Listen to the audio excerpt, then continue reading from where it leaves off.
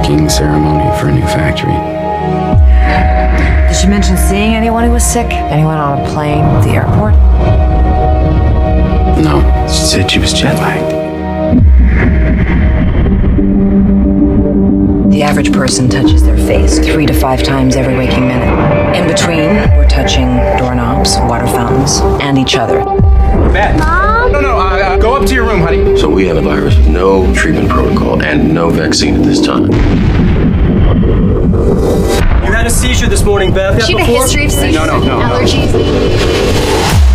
As of last night, there were 32 cases. Unfortunately, she did die. Right. So can I go talk to her? Mr. Amoff, your wife is dead. What are you talking about? What happened to her?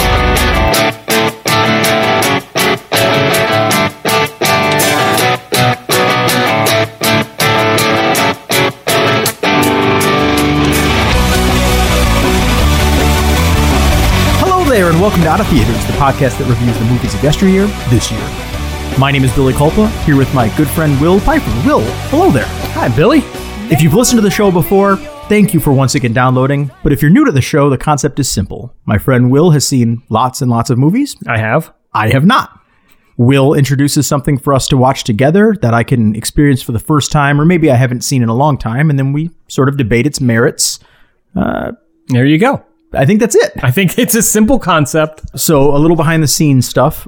We are going to record multiple episodes this evening, and this first episode is coming out the day after the Oscars. But we're recording it the day before the Oscars. So we're going to spend our little pre-intro here discussing our ballots. Our Oscar picks. And the fun thing is from the moment you listen to this, you will know if we are idiots or not. Which, could work for us, could not work for us. Normally you have to wait a little bit to find if we're idiots. Right now, you'll know right off the bat. The only negative to this multi-recording session is that we're probably not going to ever address whether or not we were right again, so you'll just have to know. That's right. Oh, they'll know. They'll know. This week's featured movie... We threw an audible. I was trying to think of a way to set that up.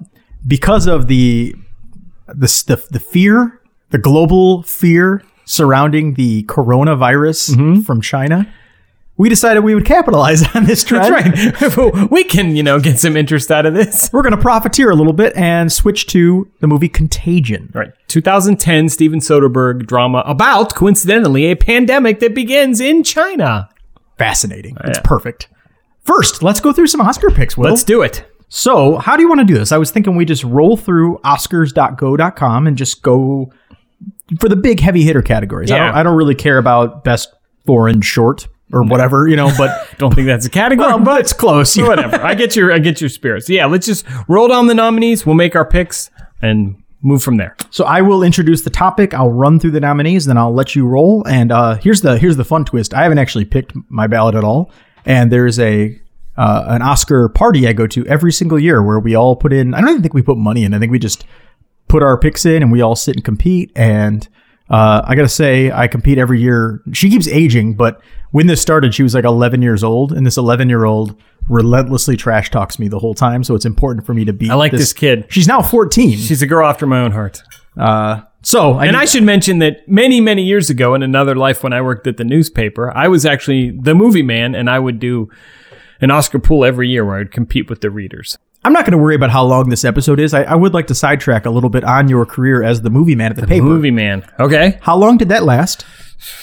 Let's see. Well, what being the movie man entailed, because I was the movie columnist for the paper, but I was also a copy editor, graphic designer, assistant editor during that time. But I wrote a weekly column reviewing first videotapes and then shuffling into DVDs and Blu-rays and some movies and stuff. But I started, I want to say back in 94, maybe, back when it was all tapes.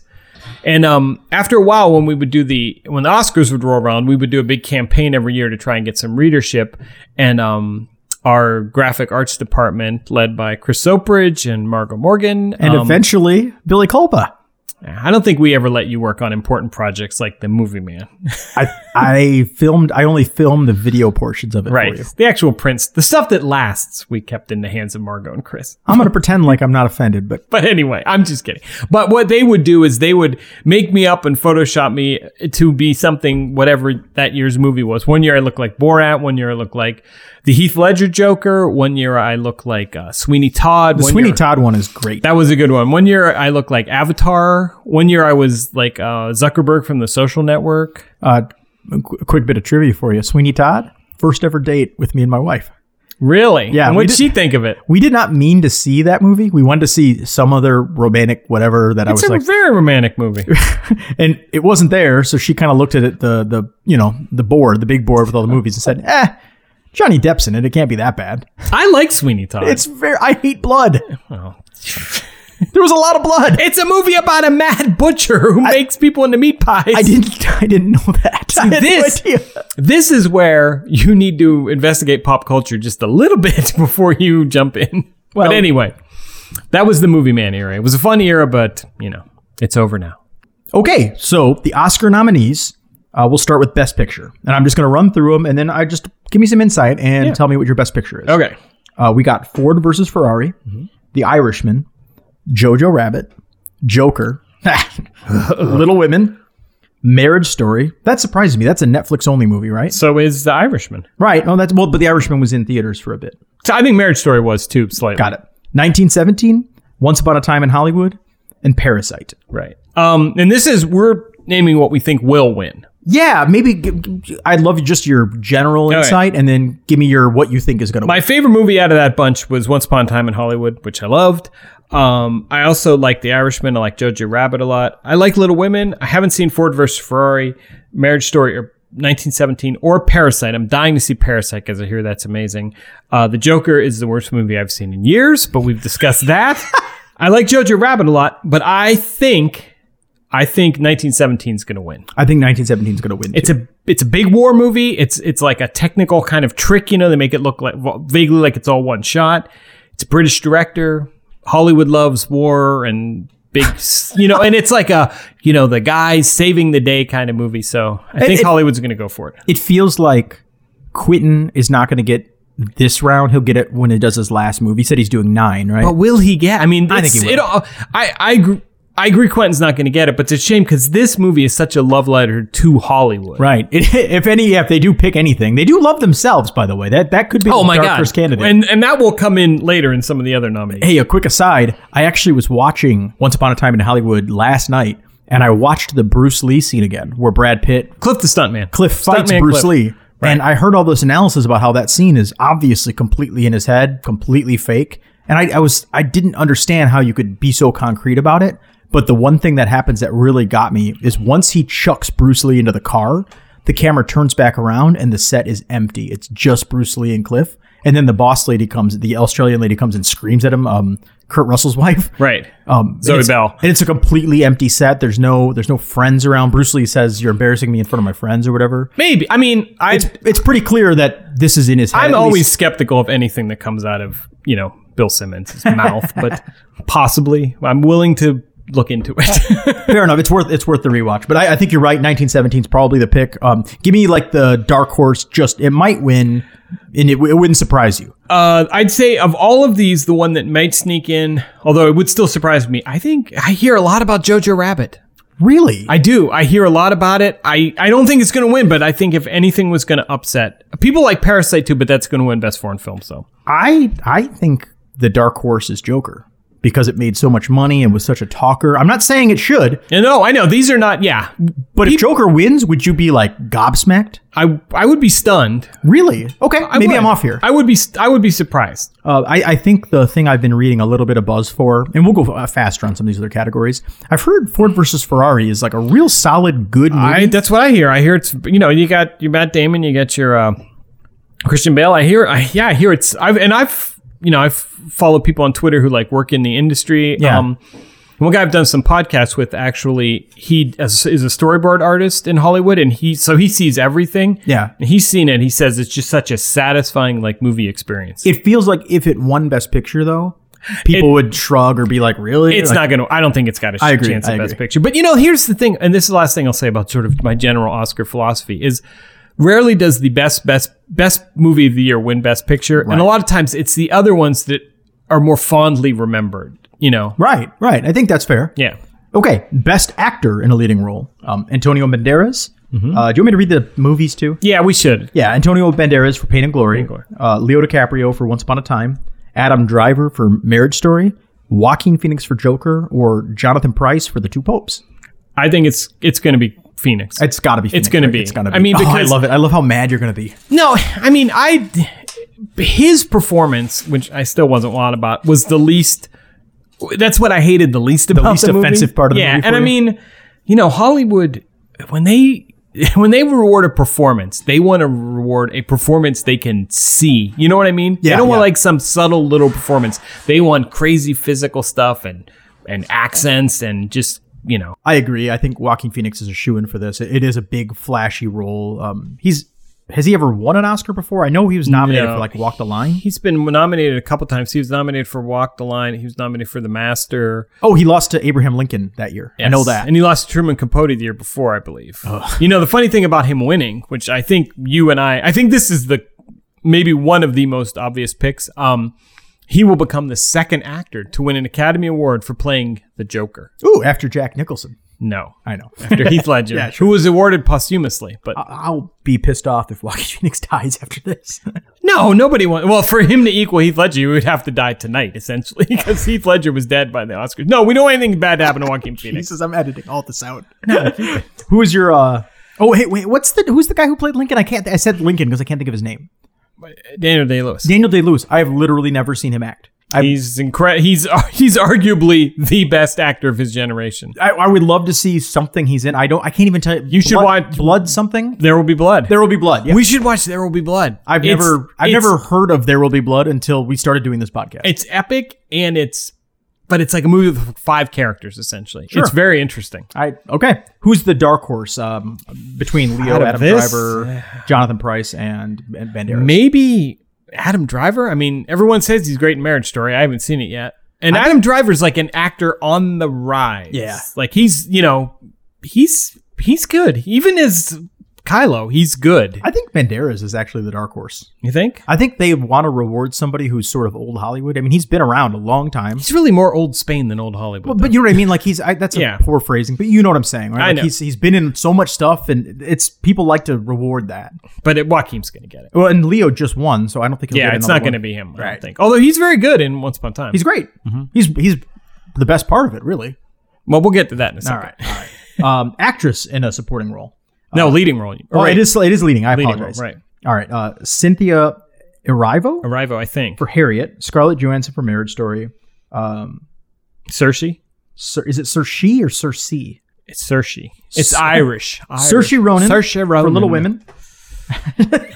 Saoirse Ronan. Saoirse Ronan. Charlize Theron for Bombshell and Renee Zellweger for Judy. I think this one is pretty assured that it's going to go to Renee Zellweger, who plays Judy Garland. Like you said, Hollywood loves Hollywood. Like I said, Hollywood loves a performance they can really see. Yeah. And, she's doing an imitation of a beloved Hollywood actress and singer. She sings in it. Hollywood loves the story of Judy Garland, partly because maybe they feel by giving the movie an award, they can, Hollywood treated Judy Garland like garbage for decades, Yeah. Got her hooked on Speed when she was 16 and all. I mean, it was not a pretty story. But they love, Judy Garland is old Hollywood in a lot of ways. So, and Renee Zellweger, she was in Jerry Maguire. What was it, 25 years ago or something? I mean, it was a long time ago. And, it's almost like her comeback too. Sure. She did have there was a weird plastic surgery story. Yeah, I mean, who knows? I mean, there's, Hollywood actresses, they are trapped in, there's no way they can win. If they age normally, they're going to get criticized. If they try, they're going to get replaced. Yeah, or it's impossible. So, and she's a very, I haven't seen the movie, but I know Renee Zellweger she's a damn talented actress. So. I know you're a huge Bridget Jones's Diary fan. You know what? This is going to cost me a lot of guy club points, but way back when in the 90s when I was in a book club, I read Bridget Jones's Diary. I read the book Bridget Jones's Diary. I'm really happy about that. I think Scarlett Johansson's the dark horse. I've heard a lot of buzz about giving her something because I don't think she's gotten any major awards play. No. But she's always good in everything. She's young. And plus, she's like one of the richest performers on the planet. Oh, I didn't know that. With, Avengers and all that. Oh, yeah. Yeah, all right. One thing I will say is this Cynthia Erivo, who played Harriet Tubman in Harriet. I haven't seen that movie. A lot of people were kind of surprised that, because the movie didn't do a whole lot of business. But I will say this. We've been watching The Outsider on HBO, the Stephen King thing. Yeah. And she is in it. She is incredible. She's playing this like detective who has some issues. Yeah. She's riveting to watch. Okay. So based on that, she's a hell of an actress. I've never heard of that person. I wish I had more to throw in. Yeah, she's good. I know who Harriet Tubman is. That's right. As we said, we were talking about this morning at home, and we said Harriet Tubman was a superhero. Yeah. I mean, she literally was. Actor in a supporting role. Tom Hanks for A Beautiful Day in the Neighborhood. Anthony Hopkins for The Two Popes. Both popes are nominated. You notice that? I do. Al Pacino for The Irishman. Boo. Sorry, Al. Ugh. Joe Pesci for The Irishman. And Brad Pitt for Once Upon a Time. No boo for Pesci? Pesci was really good. Pesci. I thought Pacino was fine. I mean, but Pesci was great. But this one's going to Pitt. I think it's definitely Pitt. Because like you said, he is, it's weird to think Brad Pitt is old, but he's old Hollywood. He's been acting for almost 30 years now. I think I said this a couple episodes ago, but like the fact that he looks the way he does at your age is shocking. It makes he's a few years older than me even. Yeah. And it's like, and plus, he's been through all kinds, Angelina Jolie and Jennifer Aniston. People love Brad Pitt. He seems to be a good guy. He seems to be kind of a down-to-earth guy. I think he's from Missouri. He's from Missouri. I think he's from the Ozarks. Yeah, he's just a regular guy. He's great in this movie. I mean, everyone who saw this movie said like Brad Pitt's amazing. Yeah. We said about how Hollywood likes actors who, acting performances. Yeah. His is so laid back though. It's so casual. He almost doesn't seem to be acting, and that of course is like really good acting. Sure. So, how about Tom Hanks as the dark horse? I don't think he's. I mean, I heard the movie's good.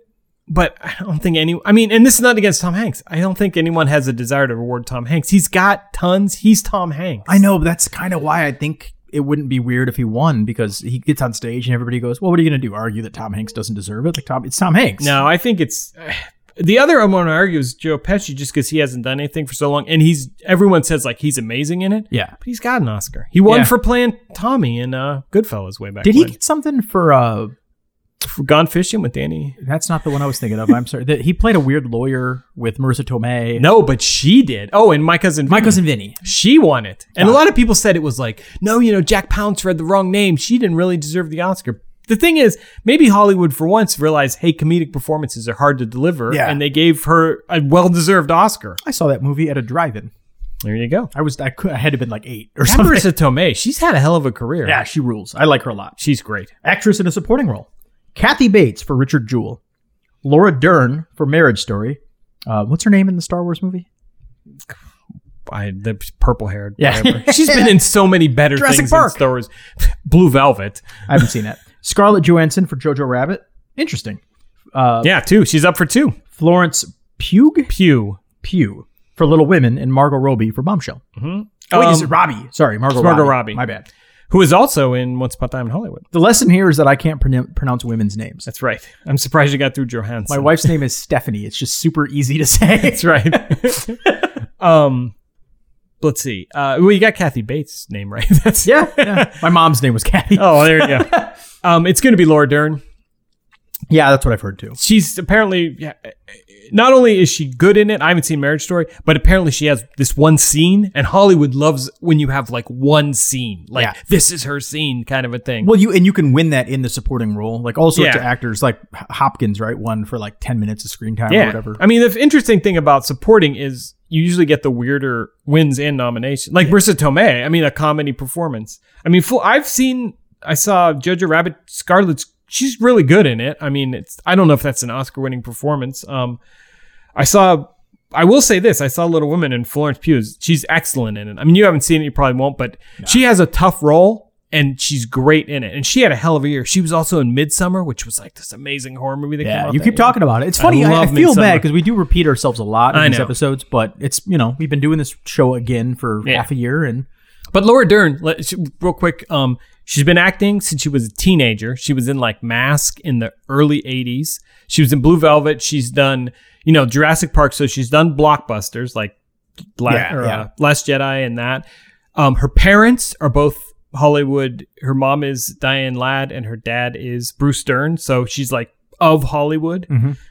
Yeah, Everyone loves her. She's never won anything. She's never won an Oscar, no. Yeah, okay. I'm sold. Animated feature film. This one I'm kind of mystified on, but let's go through it. Well, just pick the Pixar movie and it will be fine. I hope not, because Toy Story 4, it wasn't bad by any means. Did you but see Toy Story 4? Yeah, I saw it in the theater. Really? Yeah. Oh, I'll say this. It looked amazing. It's the best looking animated movie I've ever It seen. is, but it's not as good a movie as Toy Story 3, for instance. Yeah. Or I would even argue Toy Story 1, maybe, just because, it was fine. Let's name the categories. Or Yeah. the movies, I'm sorry. Yeah. How to Train Your Dragon: The Hidden World, I Lost My Body. Sorry. I don't know what that's about. I Klaus, like the look of it. Missing Link, and Toy Story 4. Klaus is a Netflix one, which I hear good things about. I like the first How to Train My Dragon. I haven't watched any of the It's sequels. that last one we watched. It's fine. My kids don't love it. Therefore, I don't think it's going to win the Oscar. It could be Toy Story 4, just maybe because this will be the last, and because it is Pixar. But I hear maybe Missing Link because it's from Leica Studios, and it's actually like a stop motion movie. Yeah. And I saw a couple of theirs, and they are visually amazing. It'd be nice to see something like that win because it's different. Did Spider-Man Multiverse? Did that one or the? I think that Spider-Verse? one. Yeah. I take what I said. Toy Story 4 is the most beautiful animated movie I ever saw. It's the second most. Well, and the thing about that is, and sounds like I'm bashing Toy Story 4. I liked it fine, but Spider-Man was beautiful in a way I'd never seen a movie be beautiful. Toy Story 4 is beautiful, but it's like I would expect it to be. I watched a documentary on that Spider-Man movie, and they did a thing where they said there's no motion blur in comics. So like when animation happens, a lot of times you can do these things. They're called spans, where you start the beginning, you start the end, and then you blur the in between. Yeah, like every single thing is in focus. Every bit of animation, they did it frame by frame. Yeah. It's pretty rad. I've seen similar documentaries, and just watching the thought they put into. That movie, it amazes me. It didn't take 500 years to make. It might have. Yeah. You know what amazes me is the person who produced it is that horrible woman whose emails were leaked at Sony and who just seems just like a bastard. Yeah, well, The president of Sony, it's Amy Pascal. and it's like Pascal Pictures. The logo Yeah. came up and I was like, oh, this is going to be bad. I don't want to break your heart on this, but virtually every movie has some bastard person. And I don't know Amy Pascal. I don't want to be sued for anything, but if you dig too deep into the people who made the movies you love, I guarantee you will not be happy. Well, sure. So, I mean, yeah, that's, I feel all those Quentin movies were produced by a certain Harvey Weinstein. Let's do a couple more. I Okay. don't really care about like costume design. Although let's rush through these. I don't want to. Let's cinematography. Irishman, Joker, Lighthouse, 1917, or Once Upon a Time. It's in going to be Hollywood. 1917. I think it's gonna be that too. Yeah. That one take thing is Joker wasn't that pretty. Irishman's nice. It's fine, but It's fine. it could, It's going to be one. Lighthouse is pretty interesting. I want it. I can't wait to see that. It's all black and white too. Costume design. Irishman, Jojo Rabbit, Joker, Little Women, or Once Upon a Time in Hollywood. Hollywood loves stuff like Little Women, all period design, but God, I'd love it to be Once Upon a Time in Hollywood. I think it's gonna be Once Upon a Time. It'd be nice. You got to reward. I mean, because there's no. And I've heard like interviews with every person behind the scenes on it. This Arian Phillips who did the costuming. I mean, the level of detail they went to was just shocking. bananas. I mean, they actually visited Sharon Tate's like estate and talked to her sister, and they dressed Margot Robbie in Sharon Tate's clothes. Well, they had a chance to use the actual car Yeah. Tex Watson, and they didn't want to because they felt that was crossing a moral line. But they did take pictures of it and then recreate the car exactly. And who's gonna know? I mean, they went to insane levels. We talked about that last episode, but yeah, it just seems to me like Once Upon a Time in Hollywood's going to win that category, Yeah. but with Little Women as the dark horse. Directing. Irishman, Joker, 1917, Once Upon a Time in Hollywood, or Parasite. It's going to be Sam Mendes for 1917. I agree. Especially because that movie, sometimes there's a split between picture and director. That movie feels like very much a director's movie, not an actor's movie or writer's movie. I heard somebody say, it's a shame Sam Mendes is going to win all this stuff because, Christopher Nolan just made this movie 2 years ago. Yeah. Somebody said it was called Ready Player. It should be called Ready Player World War One. That's a good joke. Yeah. I can't take credit for it, but somebody said that. Documentary. Did you got any opinions on any of those? I hear Honeyland coming up a lot, so let's say Honeyland. Never heard of any of By those. the way, I just realized what we're doing. What? You're having me fill out your Oscar ballot for tomorrow night. I said that at the top of the show. That's what we're doing. And I just picking my brain. But I'm disagreeing with you on some things. You're taking notes over there. I'm busy running the show, my friend. I can't. Documentary short subject I don't care about. How about editing? Ford versus Ferrari, Irishman, Jojo Rabbit, Parasite or Joker. It's interesting that there was that 1917 is there because, it's one take, although it's not really one take, obviously. You can't edit it because there was nothing to edit. That's right. It was just one long take. When Hitchcock made Rope, it was even less of like special effectsy one take. They'd go behind a character and black out the screen. People said editing, it'd take 5 minutes to edit that movie. I'm gonna say Ford versus Ferrari because a lot of times movies like with a lot of action and racing footage, people say that needed edited or that an editor had to work on that. Yeah, I think you're probably right. I don't really have a good sense. Sorry, I scrolled down too far. I don't really have a good sense. I was thinking maybe The Irishman because there's so many time jumps but I don't know. I think things have turned against The Irishman, but yeah. And this is not what we like. This is what we're predicting. I agree. Yeah, we're just trying to. What do you think's going to happen? How do I win my pool? How do I beat that 14-year-old girl? That's what this is all about. It's a good goal in life, Billy. Let me do two more for you, because we think production design is probably Once Upon a Time in Hollywood. It'd be nice, yeah. I mean that one where they actually tore down, they blocked off whole streets, rebuilt them per 1969. Let's do original screenplay and adapted screenplay. Original being Knives Out, Marriage Story, 1917, Once Upon a Time, and Parasite. I'm gonna say Parasite. Really? I think people love Parasite. Parasite, I hear a lot of buzz. It's not going to win Best Picture. It's not going to win Best Director, but maybe screenplay. I think Marriage Story. It's possible. That would be my other pick. Okay. 1917. I don't think it's a writer's kind of movie. You know what I mean? Yeah, I do. And then adapted screenplay: Irishman, Jojo Rabbit, Joker, Little Women, or The Two Popes. I think Jojo Rabbit. That's one it's going to take. Because I think Jojo Rabbit's going to get something, and I think that might be it. Do you remember when Paul Giamatti won a bunch of awards for the John Adams mini series or whatever? It's great, by the way. I mean, I had never heard of it until that evening when I was watching the Oscars going, why did it got nominated for so much stuff? It didn't get nominated for any Oscars. Or it must have been Golden Globes. Or something, yeah, maybe. But the night it happened, I was just like, what is this? I gotta say, The Two Popes kind of feels like that to me. Like a movie that I just hadn't heard much about, but I feel like that's the adapted screenplay. Maybe. I mean, maybe. I don't know. I haven't seen it, and I got to be honest, I don't care to watch anything about any popes. I don't care about your religion. That's right. The Catholic Church. The Catholic Church had Spotlight made about it a couple years ago. There's your movie. I will say, can I make one more pick? Yeah. If you do not pick Parasite for Best Foreign Film, you are living under a rock. Well, there has never been more of a lock than that movie winning Best International Feature, as they call it now. That's a good idea. I wonder if there's a gambling site I could sign up for. Yeah, you're probably going to have to pay negative odds to get it. That's fine. You still win, though. But I don't you have to... The way it works is if it's let's say it's minus 500, which is that means you bet $500 to win $100. Yes. That seems reasonable. It's a lock. No, bet it. I kind of want to, but I don't, we live in Illinois where gambling is still not quite, but pot's legal. You want to talk about this week's featured film? Let's do it.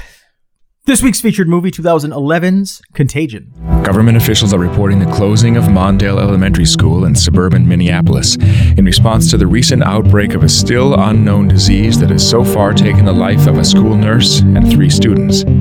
Other schools in District 281 will remain open, but parents have been notified to keep home any children with symptoms. The Minnesota Department of Health is awaiting confirmation, but sources say these new cases may be connected to the sudden death of a 34-year-old AIMM Alderson executive and her 6-year-old son this holiday weekend. Hello. I'm Dr. Mears. I'm an Epidemic Intelligence Service officer, and I'm here from Atlanta to find out what happened to Beth Emhoff. Contagion, released in 2011, directed by Steven Soderbergh, who I think is one of the more interesting directors working in the last several decades, really, because he does everything. This movie, like you said, we called an audible and showed it because it is all about a global pandemic that starts in China and spreads across the world and has everyone panicking. And it's about, what do the average people do about it? What do the government do about it? What do weird bloggery YouTuber types do about it? That the one really dated aspect. But otherwise, it seems like it not only could be taking place now, it seems like we're kind of in the opening scenes of it taking place now. Right. It's this, the movie opens up with no credits. No. It just says day 2. Day 2, which is a brilliant start because it's already too late. I know for a fact that I've told this story on one of our old episodes before, but the first time I got this movie was on a DVD. I torrented the file and I burned it to a DVD and I put it in my DVD player and it starts off with no credits and it just says day 2 and I thought, corrupted file. Ha. And I did. I know. And you did this. That's exactly what happened the last time we talked about this. I couldn't agree more. Brilliant opening. Great way. What's great about the opening is that it absolutely makes the ending. Yeah. Which we'll get to. Yes, Beth. Can you hear me? My name's Dr. Arrington. You're in the hospital. Feeling well, and then this morning... You had a seizure this morning, Beth. Have you had something like that before? She had a history of seizures? No. Allergies, other medical problems? I think she's allergic to fall recently? penicillin. Did her head in the shower? No. She came back from a trip and she What about drugs? MDMA? Ecstasy? No, we don't do that. Okay, let's get some help. Beth. Sir, you have to go. Let's get a line in her and give me 2 milligrams of Ativan, please. A woman played by Gwyneth Paltrow is returning from a Hong Kong business trip, and she's in Chicago, and she decides to have a little fling with a businessman before returning to Minneapolis, where her loyal husband Matt Damon lives with her son and their daughter. Their daughter, right? I think so. He's the stepson, which is why he doesn't love him that much when he dies. Exactly. Plus, the kid was kind of annoying, and but anyway. She comes home and she's kind of, we see, she had a great time in Hong Kong. She's at casinos and stuff, and she's not feeling well. And they take her to the hospital and she dies. Like, essentially, she's choking, They close the curtain around her in the emergency room, and the doctor comes out seemingly minutes later. And we don't know. To be fair, we don't know how long that time passed. But it's very quick. It seems like that day. Yeah. Oh, I think it's that day. I think it's really quick. The kid also, they show us earlier, the kid he had to go pick up the kid from school. Right. Yeah. The nurse is like, I don't know. He just doesn't feel good. And he's like, yeah, Dad, whatever. Yeah. And he goes and lays down and then toast. Yeah. And then, Well, no, it's he's because the wife dies. Gwyneth dies. Yeah. And they're like, your wife, she's dead. He's like, What? And then he gets a call and he call 911 right away. And he gets home and the kid is dead. But he had to pull the kid from school earlier. Yeah. That's all I was saying. Okay. It was like, yeah. So anyway, that's where it sort of all starts. And then, I don't want to. This is an impossible movie to try to plot. But basically, the disease spreads quickly. And you see other people affected in that you see, Lawrence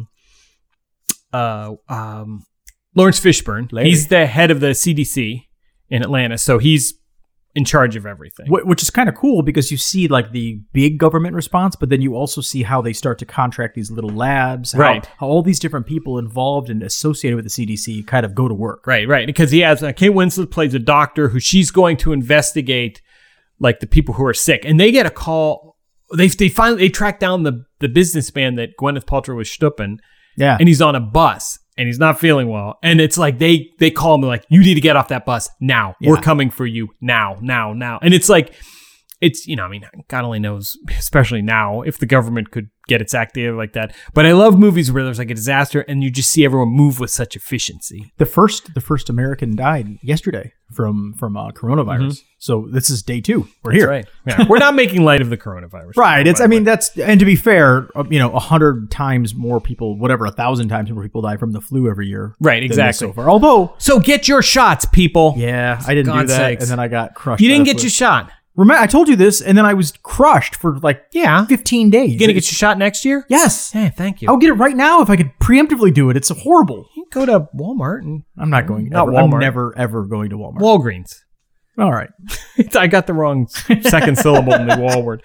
But so then And then you have the scientists who are working on like they need a sample of the disease, and they're saying like it's not H1N1, it's not swine flu, it's not this, it's not that. So, you have people trying to minimize the disease. You have people trying to figure out exactly what it is. I mean, they're far from a vaccine. Where it started, who patient zero is. And then so you have people going through, because she was at a casino.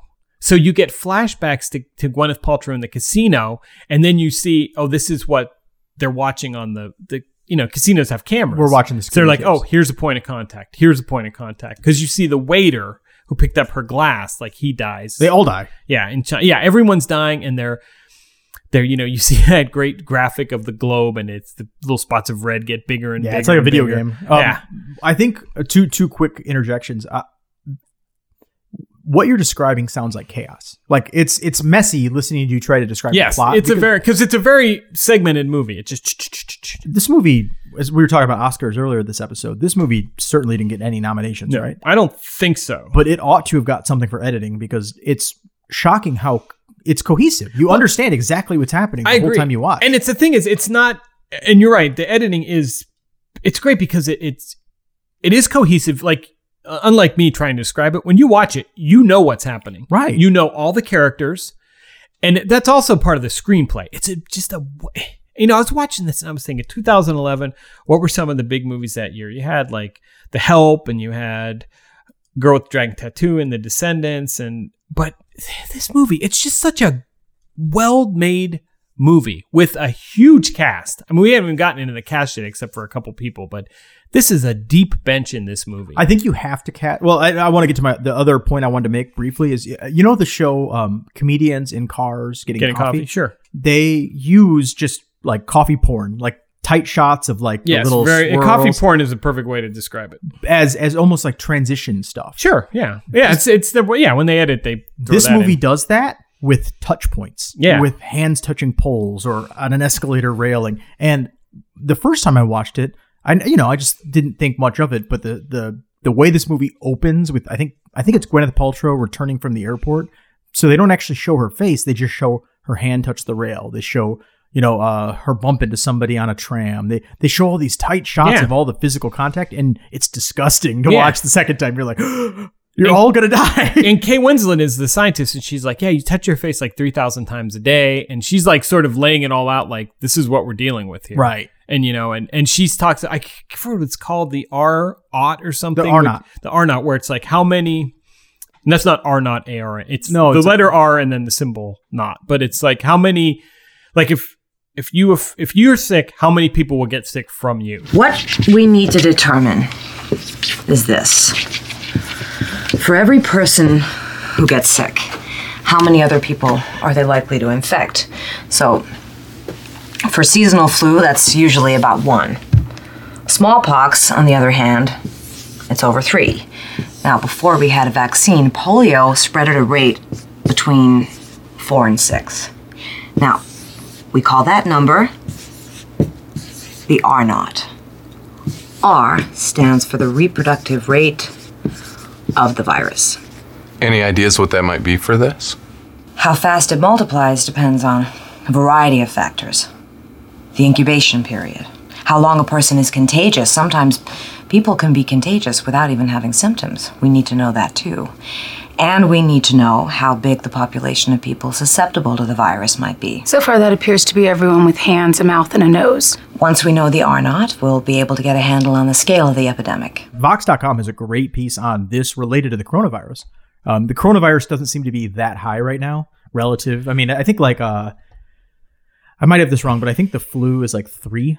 Yeah. So you get the flu, you're going to spread it to 3 people. It might even be 2. I forget now. Well, that would work because Allie gave it to me and Amy. So. But like, thanks, Allie. Ebola is like 18. Yeah. It's like just a shocking high number. And, one thing I was thinking about this movie is the disease, and it's a fake disease, but it's like, it could be much worse because as a rule, the most dangerous diseases are the ones that are contagious long before any symptoms are shown. Right. These people have symptoms like right away. Right. So, but, and I like how, they have these heroes, like they have Kate Winslet and she's doing all this stuff. And then all of a sudden she wakes up and she's sick and you're like, fuck. Ah, damn it. And then essentially almost the next scene, you see her like body being thrown into a mass grave. It's like this, What I like about this movie a lot is it is not a sentimental movie. No. I mean, it is... And it's not the little boy dying. But who cares about that stupid kid? Me! I care deeply! I know. We've established Billy can't watch a movie with a kid stubbing his toe because he will have a giant... Not totally true, but I don't like to see that either. I got some movies we're going to watch. But anyway, but what I'm saying is a lesser movie, this would be like, they would milk everything like that just as much as they could. And this one, it's not that it doesn't care about humanity, it doesn't care about the characters, but it just keeps moving. It's such an efficient movie. Let's talk about the characters in a minute, but I want to correct you on one thing. Kate Winslet, the last thing she does, she actually gives her blanket to somebody else who's sick in bed next to her, and then she dies. Who's already sick. Right, I mean, it's not like she's very... Like, when she realizes she's sick, she calls, like, the front desk of the hotel and says, you got to give me the names of everyone who's been in this room. She keeps trying to work. Yeah. But she makes a point to, like, complain about the temperature. And then eventually she sees a guy next to her who's, like, shivering. Yeah. And she's like, well, I'm going to die, so he can have the blanket. I just thought it's heroic. Even in death, it's like it a is. little And it's just little things. Like, yeah. Well, I'll get the one that comes close to the end of the movie, but I mean, what do you want? I want to talk about characters. Let's try to compartmentalize. So we just rambled for 10 minutes about this movie. Let's compartmentalize this. Tell me about Matt Damon. He's the cuckolded husband. He's fair to say he's the sort of regular guy at the center of it. Yeah. And he's immune. So he doesn't get sick. So you kind of, through his eyes, we watch the world kind of collapse around him. We watch society collapse. Yeah. He and his daughter. Hey, one thing worth pointing out, there's a bunch of times throughout this movie where they tell you, like, more people than not don't die, of course, from the disease, but they only show you that once you get it, you're dead. Yeah. But I think it's like 1 in 4 die from it or something. Right. But that's still, I mean, that's how all diseases work. But I mean, that's a huge number. Yeah. You know, like when he says because Lawrence Fishburne's talking and he says the Spanish influenza in World War I killed 1% of the population, which that's 1 out of every 100 people. Yeah. However, that's a shit ton of people. Yeah. Mostly the bad people. You know, what was it? Mostly the poor people. Yeah, that's fair. Yeah, I take it. That was a poor taste joke.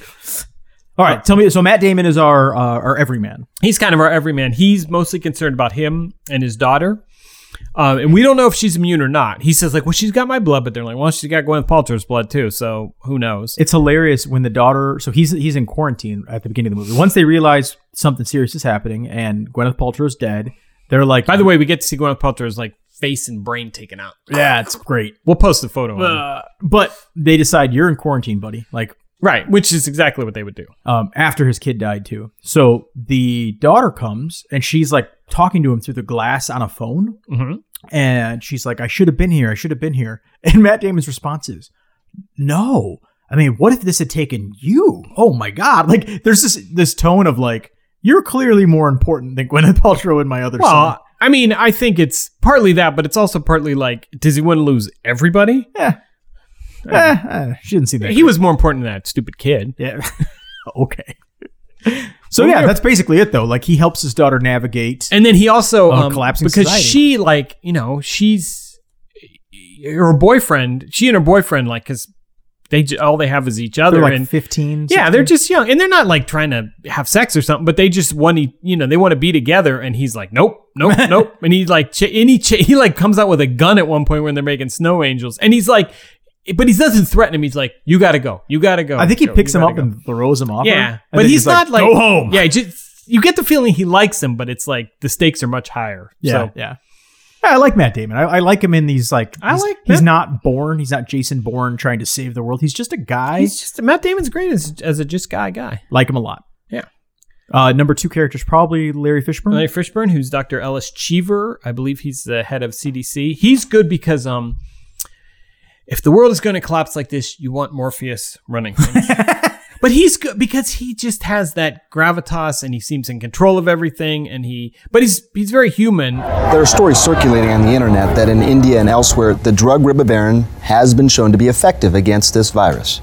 Yet, Homeland Security is telling the CDC not to make any announcements until stockpiles of the drug can be secured. Well, Dr. Gupta, there continue to be evaluations of several drugs. Ribavirin is among them. But right now, our best defense has been social distancing. No handshaking, staying home when you're sick, washing your hands frequently. Can you tell us to date How many people have died from this virus? Very difficult. We're still working on confirming that number. There are 50 different states in this country, which means there are 50 different health departments, followed by 50 different protocols. You know, at one point in the movie, he tells his fiancée, this is when they're going to essentially close down Chicago. When the world has sort of realized we need to start shutting down cities. We're going to close the roads. We're going to close the airport. They're going to say, like, he says almost offhandedly, we're going to close O'Hare and Midway. And it's like, hello? Yeah. But they're instituting curfews. Yeah. I think martial law. I mean, yeah, like definitely martial law. Crazy. They're putting the president in a bunker. Yeah. Yeah. Congress is figuring out how they can work online. Good luck with this. Good luck Congress. with that, Chuck Grassley, asshole. How do I dial into my AOL account? Right click, Chuck. Right click. But so he tells his fiance, he just says, leave now, come to Atlanta. Don't tell anyone. Get on the road now. And naturally, she tells somebody. And then and there's a great, because the one guy, what's his name? Your buddy from Breaking Bad, my favorite show. Bryan Cranston. Bryan Cranston, he plays. Will has never seen Breaking Bad. I've never. And I like Bryan Cranston. I saw him on Seinfeld years before Breaking Bad. He is. He's Tim Watley, the dentist. But he plays like the military kind of liaison to the... Yeah. He seems like an old not retired, yeah. But, he's certainly not a soldier. No, but he's got the military at his disposal, kind of. But he has a great line where he says, we don't want anyone to know until everybody knows. Meaning the news has to go out all at once. It can't filter out and a panic starting and all this and that. And you see the panic. I mean, people are like looting stores we might as well get to one of the other main characters, which is Jude Law's character. Right. At this so point. I want to talk about him for a moment. Alan Crumweed. I don't know. He's a British guy. I don't know. He's a blogger. But Larry Fishburne calls his fiance and says, hey, you need to come to Chicago or to Atlanta now. Now. This is a private phone call. Very private. Like, he's not supposed to be doing this. Jude Law is a conspiracy theorist blogger. He's a little bit of a... I think back then he was probably... what's his name? Matt, who was the guy? Oh, Matt Drudge? I think he was like a Drudge kind of guy. Yeah, I think that's about right. Yeah, with a little bit of crazy InfoWars weirdo. Right, pre-InfoWars. But Alex Jones. Yeah, that guy. Yeah, he's like, that's a good combination of Alex Jones and Drudge. Right. But somehow he decides he's going to make money. He's going to profit off this disease. Right. So he starts telling his blogger audience, and it's so funny. He talks about, I have 1 million visitors. Yeah. It's like, are you serious? Like, Red Letter Media has 1 million. Yeah, it's like, I have 12. Yeah, but unique. He keeps saying unique visitors. They'll listen to me. Blah, blah, blah, blah, blah, okay, buddy. Which I guess maybe 10 years ago that was a lot. Yeah. I don't know. I wish we had 1 million listeners to this. Yeah. Tell your friends, people. Yeah, review us on iTunes. All right, so Jude Law. I'm just going to use the actor name. Yeah, it's just easier. There's so many. Of course, yeah, exactly. Jude Law decides he's going to profit off this by pushing. What's it called? It's I was going to say formaldehyde, but that's not it. Forsythia. Forsythia, right. He's going to push Forsythia. It's a homeopathic cure. It's a plant thing. Right. As Penn and Teller used to say, homeopathic means doesn't do anything. Doesn't do anything. Not legally bound to do anything. No. So because he is sick at one point. But he's not. He's fake. Right. But I mean, he goes on his little video blog and is like, if I'm still alive tomorrow, you'll know it worked. And then he's alive tomorrow. So. Which causes a panic in for people need Forsythia all of a sudden. Right. Because he's saying, because there's no cure, right? Like we don't this have a is vaccine. Before there's a cure. And then when the vaccine comes around, he's going to tell people not to trust it. Don't take it. And that's when the government steps in and arrests his ass. A ton of people converge on him and arrest his ass. And it turns out he had been pushing this Forsythia while also simultaneously investing in a company that pushes out Forsythia. CDC is exploring Forsythia and other homeopathic treatments, but right now there's no science to back any of these claims. Or no way Dr. Cheever or the people who put him into power can profit from it. We're not ruling anything out. There are people who are sick, people who are dying, and they're not keeping us safe from this any more than they kept us safe about from the Wall health of every Street American or Katrina. Dr. Cheever is being a bit disingenuous when he says every American citizen. We're working very hard to find out where this virus came from, to treat it and to vaccinate against it if we can. Now let's be clear. He's not entirely wrong about drug companies making a lot of money. Right? No, he's not at all. I mean, he's the one who brings up the Spanish flu and how and how Lysol and whoever they all made makes a lot of money off it. We're doing another movie in a a couple episodes where we'll talk about the history of the Bear Company. Right. And believe me, is it grim? Boy. So But anyway. Eventually he ends up getting busted, and I guess I found his character to be so over the top. It's cartoony. He's definitely and I like Jude Law as an actor. He's the worst part of this movie. Yeah, I agree. It's just too abrasive. It doesn't. I mean, I like having someone who's like questioning the government, but you don't believe him for a second. No. He's too annoying. He's too annoying. Stephanie, my wife, came home and I was watching this and she goes, "Why are his teeth all messed up?" And I was like, he's British. So yeah. But I mean, it's like, if he had been more subtle, it would have been more compelling. You'd think like, well, maybe they are lying. You know, I don't. Right. So Because his introduction scene is him sitting at a park bench with like hey, you seem to know what's going on. What's going to make money next? Which Right, is like, yeah. Why would you talk to this weird blogger guy at the park? Exactly. Yeah. But okay. I mean, he's the weak link in this movie, I think. At one point, Larry Fishburne is called on. What's that? I'm sorry, I'm stumbling here. He's called to go on a TV show. It's Sanjay Gupta. Sanjay Gupta The actual Sanjay Gupta. Yep. To sort of explain the state of what's going on here. The point of this TV show is, all right, CDC doc, tell us what's going on. Are we all going to die? Right. And halfway through the show, Gupta's like, and hey, we have a surprise guest for you. It's Jude Law. Yeah, I'm not buying that. And Jude Law, he's like, he's got 1 million viewers to his blog. Jude Law. And so Jude Law starts talking. And Jude Law says, hey, doctor, tell me about the secret Facebook communique. Yeah, what's that? Yeah, like, the secret Facebook communique. That sounded a little too much like 2011. What's popular? Right. Facebook. That's funny. What's funny? No, I think you're funny because if you check on Facebook, you'll find a communique attributed to Dr. Cheever by Elizabeth Nygaard about the quarantine of Chicago, hours before it was announced to the public. That's why I think he's a bit disingenuous when he says equal care for all and not just his friends. Some pretty wild allegations here, Dr. Cheever. I mean, can you tell us what communication appeared and when? What exactly is the nature of your relationship with Elizabeth Nygaard? Well, again, I'm not aware of anything attributed to me on any social I'm sure you're not. Facebook, it is there. It is there. Tell them what an Arnold of 2 really means, Dr. Cheever. Teach them some math, It doesn't make any sense because we saw him call his fiance. He didn't Facebook message her and tell her to come home. He called her. Yeah, exactly. We saw the phone call. It just doesn't make sense. And No. that's such a weird thing to go, who cares? But in a movie that seems hyper realistic, as you watch this movie, it feels like real life. It feels like the coronavirus right now. Yeah, he just should have said like, well, how is it your fiance made it to Atlanta? Da, da, da, da. Just I mean, figure out a better way to write exactly. around that. It was yeah. I mean, that's.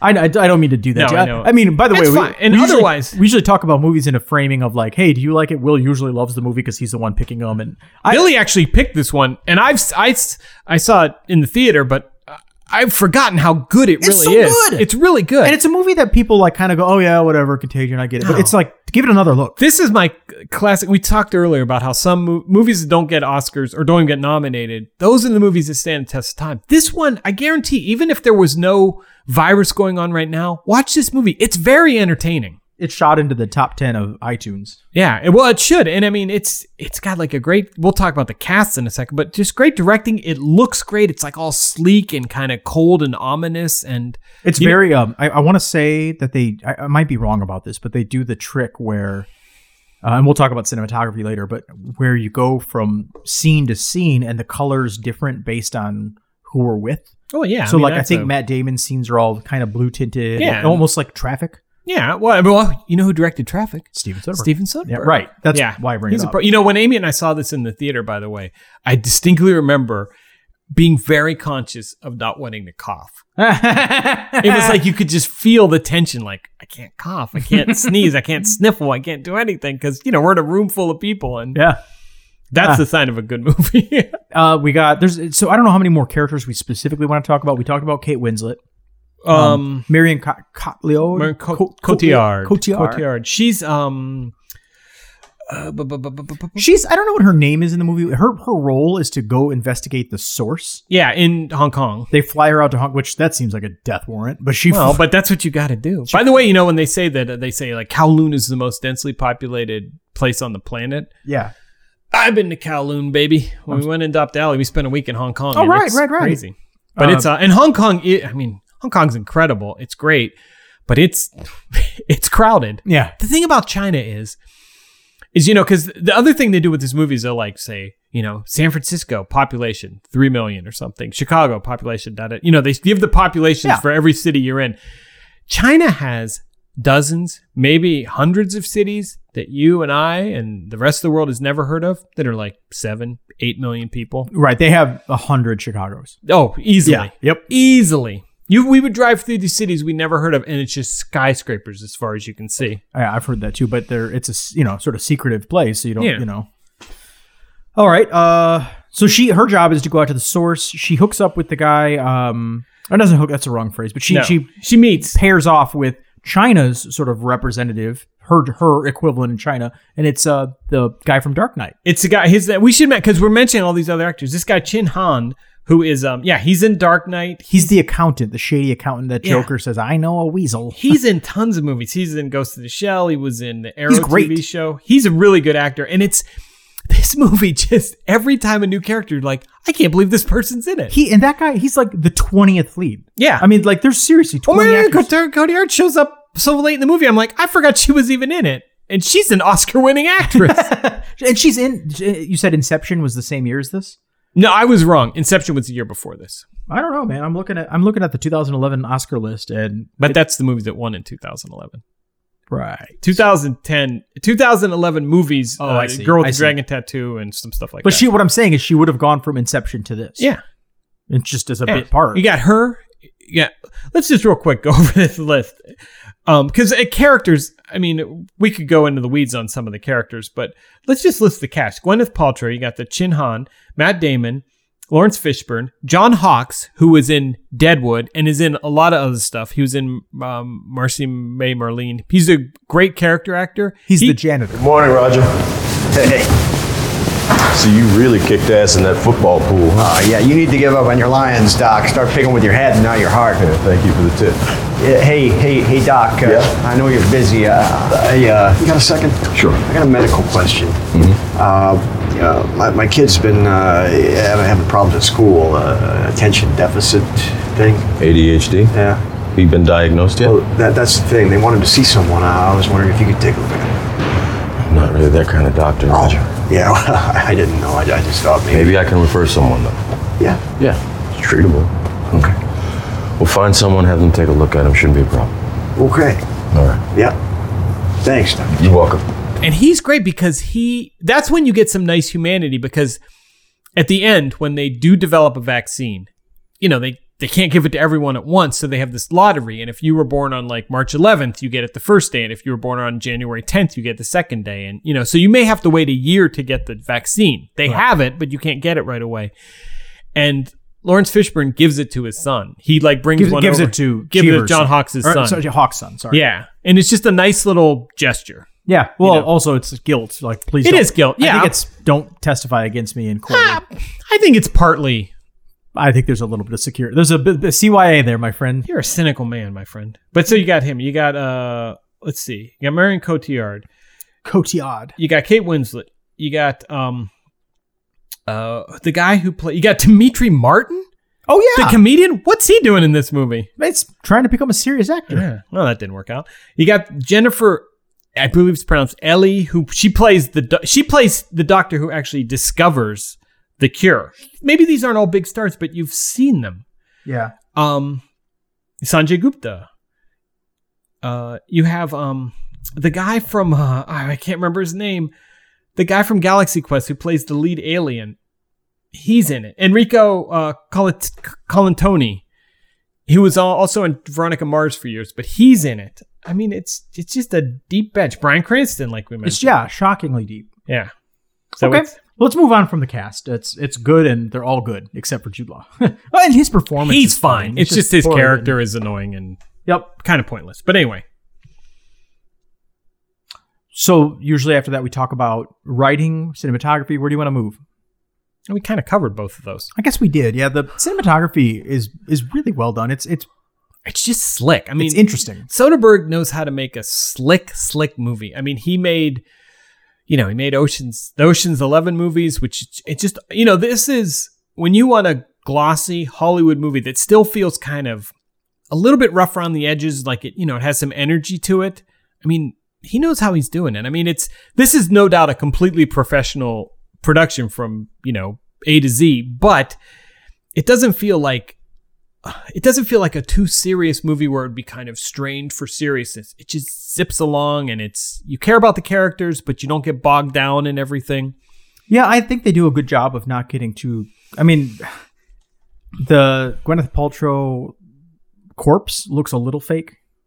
Looks a little bit like, but what I'm saying is, but the movie doesn't spend that much time. No, it's just a quick shot. Exploiting blood and making it seem like, No, it's not. This movie could be endlessly depressing and endlessly like nauseating, but it's not. It does what it's doing. Right.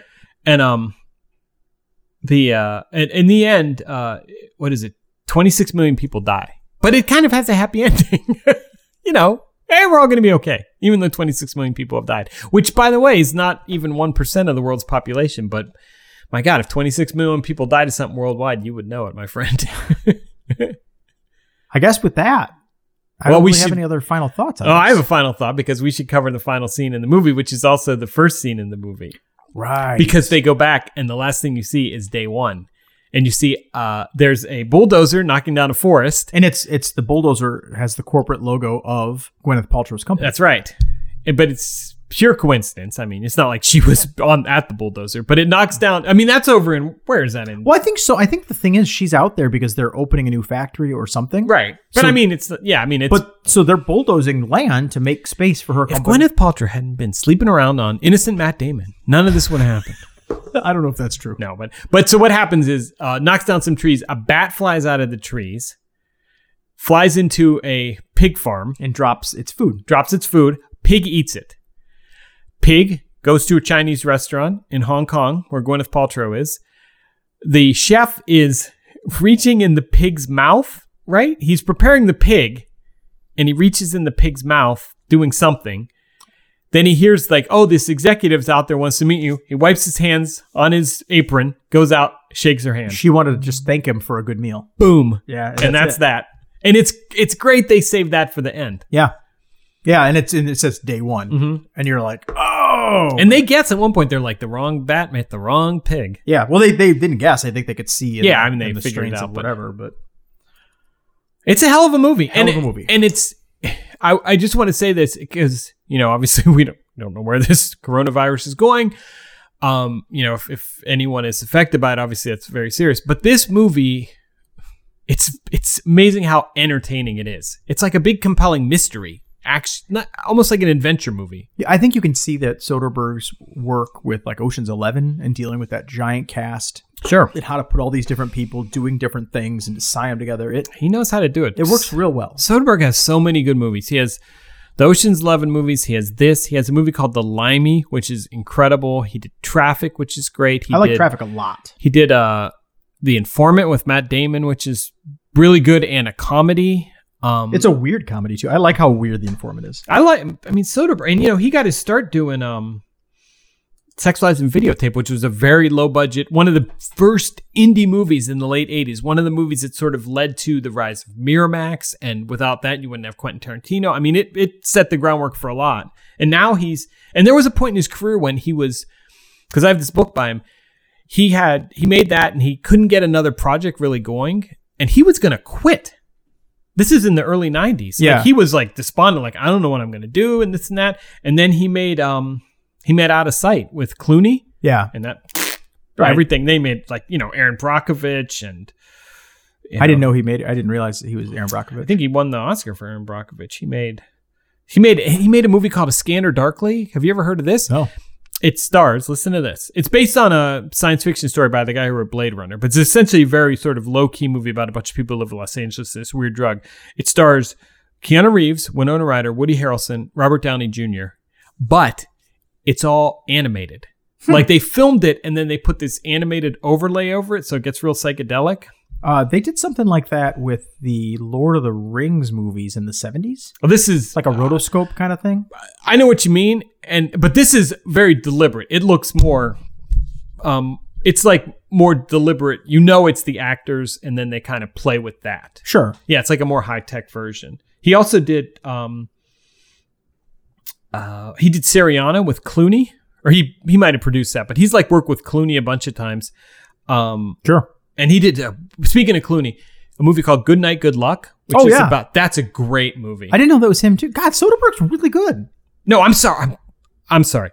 He executive produced that. Clooney directed it. God. Oh, but yeah. Duh. But I do think Clooney, and I think Clooney would agree, Clooney owes a lot of his career to Soderbergh. Sure. That's his, you got to find that director and latch on. Leo did that, and it's what people do. Yeah. So that's what we thought of Contagion and Steven Soderbergh. We'd love to know what you thought. You could find us on iTunes or Apple Podcasts under Out of Theaters. We'd really appreciate a 5-star review. You hear the spiel every podcast you listen to, but it helps. And I got one I want to read for you. We always read them on the air as we get them. This is from a man named Rob Ullman. Never heard of him. Oh. Don't know who this is. Rob. Yeah. But he did leave us 5 stars. So Rob, thank you. It says, we love Rob. So much to appreciate, but beyond the elevator pitch. Will has forgotten more about movies than most folks will ever know, and Billy works great as the young whippersnapper, seeming bereft of the ability to appreciate cinema prior to the year 2000. It'll often have you shaking your head, but it's always entertaining and, in all capital letters, so professionally put together that you'll be waiting for the next episode. My favorite movie podcast of them all. It's super nice, Rob. It is super nice. Really gratefully. Thank you. Seriously, Rob's a good friend of mine, and I love Rob, and so thanks, Rob. We appreciate it. Thanks for putting that together. If you're going to write something, go to it, but please, for God's sakes, wash your hands before and after you do it. If we've learned nothing else from Contagion. What are we going to watch next week? Next week, we're going to... Oh, we're going to get back to what we were supposed to do. Yes. Catch Me If You Can. Catch Me If You Can. It's funny. We wanted to watch Catch Me If You Can because we wanted to watch a happy movie after watching something so bleak the week before. That was the whole point of it. Right. We watched Clockwork Orange. Which I find a very entertaining, happy movie. That movie is an unpleasant, tough watch. I disagree in both ways, but I understand why people feel that way. So then we followed it up with Disease Movie. Right. Which I again find very entertaining and kind of happy. So even now though let's watch the happy Catch Me. That's right. This one legitimately is a light, entertaining comedy. Awesome. Okay. Well, thanks for diverting here to this movie too. I just thought it was topical with the time we're in. If you have any other final thoughts? No. Just watch Contagion for God's sakes, and then watch a bunch of other Soderbergh movies. Okay. How do I end? How do I end this show? Sneeze. Eat some pig. Until next time, we will miss you all. Most of all.